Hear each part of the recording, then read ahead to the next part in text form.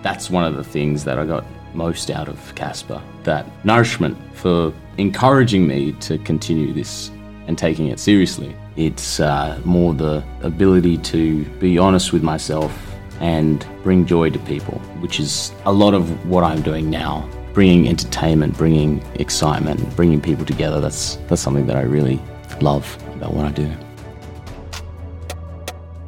Welcome to Season 3 of Spotlight, focusing on alumni working in the arts as emerging artists. Join us as we find out what Casper graduates of years gone by are up to in our Where Are They Now series. Our next alumnus is Michael Giglio. Michael is a Freeman Catholic College graduate and studied the many facets of acting training at the Anthony Mindel Actors Workshop, the Sydney's Actors School, NIDA and Tony Higginbottom, one of Australia's leading casting directors. Recent credits include work both behind and in front of the camera, where he's been an assistant director and actor for The Script of Life, assistant director for several episodes of the award-winning web series After Nightfall Season 2, and the soon-to-be-released independent film According to Otto. On stage, Michael was John Jack Simpson Kirkpatrick in the play Simpson J 202 at Kashula Powerhouse, which portrayed one of Australia's best-known war stories, the classic tale of Simpson and his donkey. Welcome, Michael. Take us back. What years were you involved with Casper? When I was at Casper, it was 2009. So that was like yesterday, right? Yeah, just like yesterday. And then I left Freeman in 2014, so year 10, and I moved schools. And that was my last year, 2014. So during those years that you were involved with Casper and the ensembles, what particular ensembles were you involved with? I remember doing the spectacular, is a similar thing to School Spectacular, where all the Catholic schools got together and put on this huge performance at the Late Entertainment Centre. Do you remember which particular show that was? Tell me a story. So you were involved in various ensembles, including vocal and drama, and did you do some dance as well? Any of the dance ensemble work? Oh, there was a bit of dancing, everything, a bit of movement. I was a sailor at one point. Excellent. So you've played multiple roles. Is there any particular special moment that you can recall of your involvement with the ensembles? Yes. One of my favourite memories was the Tell Me a Story experience, is because I got to meet people from all over Sydney. But also there was the Lockie Leonard Human Torpedo Tour with Roger. That was in itself an experience, going to different schools. Roger was the drama. He was the director. He was the company director. He was open and honest with us, and we had a great old time with going around different schools. Where do you think your love of acting actually began? What do you think is your earliest memory of being involved in acting? Probably just being the centre of attention as a kid. I loved just making people laugh, being a fool. My siblings, mainly my mother, laughing and encouraging that. And that's where it starts, places like after-school drama classes. And that's one of the things that I got most out of Casper, was that nourishment for encouraging me to continue this and taking it seriously. What drove you to pursue that career in the arts?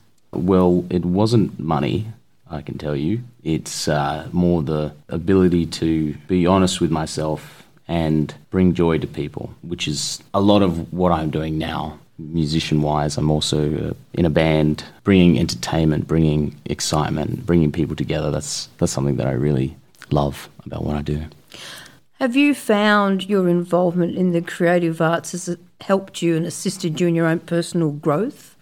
100%. I think drama school, for me, was the most growth I'd ever gotten as a human being. Just I don't want to sound entitled or arrogant or anything, but truly it was a time where a lot of the focus was, can I be a better person? How does that make me a better artist? And a lot of those two things are linked. Yes, so I wear many hats. I'm currently part of the PYT in Fairfield, and it's run by Kaz Therese. She's awesome. We're doing different training programs, different mentorship programs with this class. And also skills as an actor helps me with the assistant directing work that I do, knowing how a set runs, knowing how people work in day-to-day life, just being able to connect with people. And it just makes life feel fulfilling rather than I'm searching for something that haven't quite found yet. Every day is, okay, what can I learn? Who can I engage with? So I never feel like I'm struggling. Beautiful. What do you think your greatest achievement's been since leaving school? That's a big one. Sure is. I would say personal growth more than anything else. Meeting people, like-minded people, and being able to collaborate with them and hone my own skills and learn from them comes along with personal growth. Having that ability to work on myself and continue to be open and vulnerable. And they're two key words actually in the creative arts, that we are actually quite open and generous community, but we are very vulnerable too, vulnerable souls. And so when we sort of lay ourselves bare, it's really quite exposing. It can be a bit scary, but there's a bit of a thrill to it as well, isn't there? 100%. That's why I find this fulfilling, because I'm presented with opportunities to really expose that and be vulnerable and be open and connect, and people connect to that. Tell us about your move into film and the roles behind camera. So how did your work on stage help you with production roles in such shows like award-winning web series like After Nightfall? I kind of accidentally fell into those by just putting my hand up and saying, yes, I'm available, I'm free, I can help. I studied behind the scenes, behind the camera at acting school, so I knew a little bit. Being on those sets with those people really taught me a lot with the expectations on the actors, but also how hard it is to make a film, all the thought that goes into the process. So what did you learn by observing such directors as Wayne Blair, Peter Androkidis, Wayne Tunks? What was that like watching them as directors? Well, they have a job to do, and I think directing is a hard job because you have to think about all the elements of the production. Choosing the right people to work on those sets with you, choosing the people who are going to collaborate with you, and if you have the right people who know that and know what they're doing, then I think that it's just the cherry on top. It makes your whole job so much easier. What do you think the best advice is that you've been given? The best advice that I've been given multiple times is just be yourself, which is one of the hardest things I think you can do, because you're always changing. You're always growing or moving forward, or things happen. There are just moments where you need to check in with yourself and say, oh, how am I going? What am I doing? But being yourself and staying true to that is one of the hardest jobs. Marlon Brando says that that's one of the things that people relate to. When the audience sees an actor or a performer just being themselves, the audience relate to that and wish they were in that character's shoes. So I guess that's the best advice I'd ever received, and I'm still working on that. I still haven't cracked that. I think you'll always be working towards it. That's the nature of our industry, isn't it? So you mentioned Marlon Brando. Do you have any other maybe role models or inspiration? Yes, I have an ever-growing list of role models. Right now, Phoebe Waller-Bridge has that show Fleabag. She is a writer and actor, and she just made her own work, and it was hilarious and witty and terribly heartbreaking. So right now I want to be like Phoebe Waller-Bridge when I grow up. What's your dream gig? I would love to work on a big budget Hollywood film, probably directed by the Russo brothers. Or I'd love to work with Taika Waititi, because I think Taika Waititi is one of those directors who is an artist, and being around that would just be a privilege to work with. Tell us about your creative process. How do you actually go about creating a character? That's a scary word, character, because to me it implies you have to create something that's not necessarily real. I got stuck in my journey as an actor. I have to play this character. I have to walk different. I have to sound different. I have to do all these things that distract from the truth of what that character is. And this book that I'm reading by Anthony Mindell, his whole philosophy around acting, which I'm agreeing with, is that the character is you. At the end of the day, it's just you. How you respond, how you think, how you feel, how you move. If you're in the moment, if you're listening to what the other person is saying to you, and you're in the moment, your body will naturally react truthfully to whatever you're presented with. But at the same time, I say this was the process that I've discovered for myself, and things work differently for different people.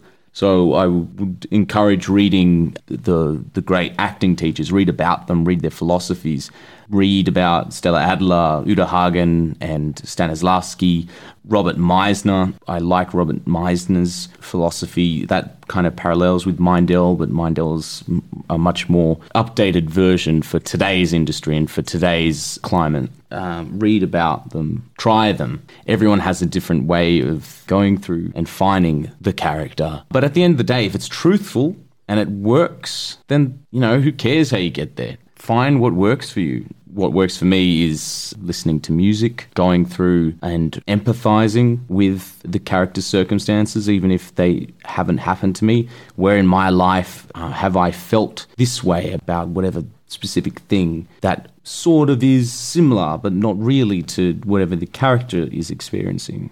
So how important do you think that work with the script before you even hit a rehearsal room is in terms of your overall preparation? I think the preparation is a very big word. You need to do work. You need to, on one hand, understand the script. You need to find the beats, find what the character's objective is. You need to understand that, but that understanding needs to not only be intellectual, but also you need to feel it.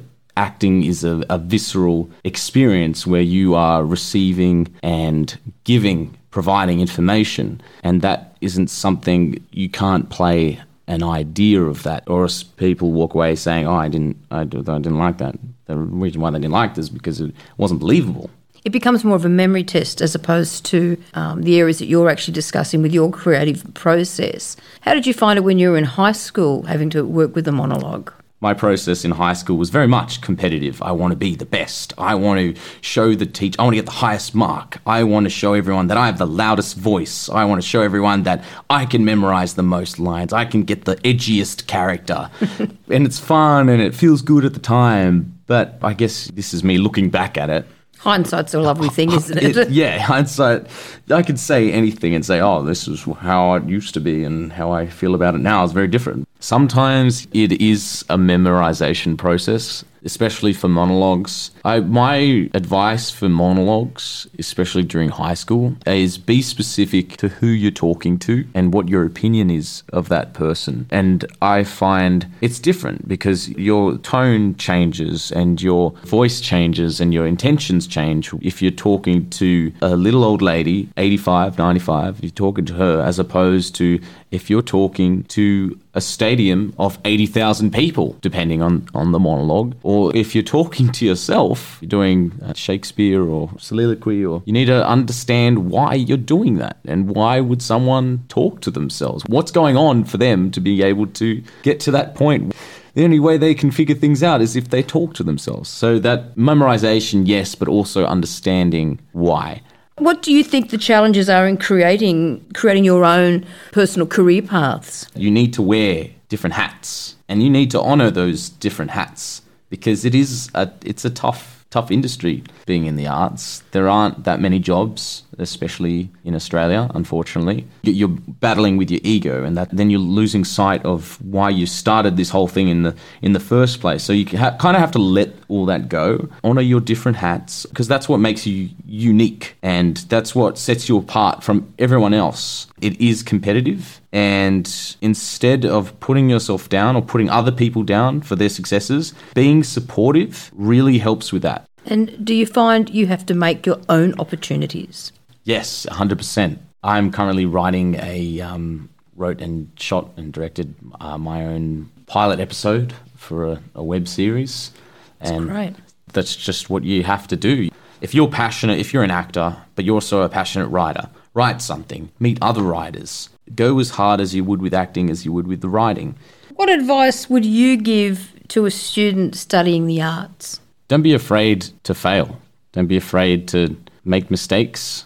Don't be afraid of what other people think.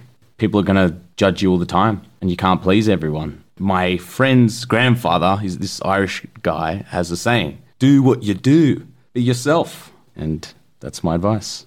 Michael, thank you for taking the time to chat with us about your creative arts journey beyond school. It has indeed been a real pleasure. Thank you for having me.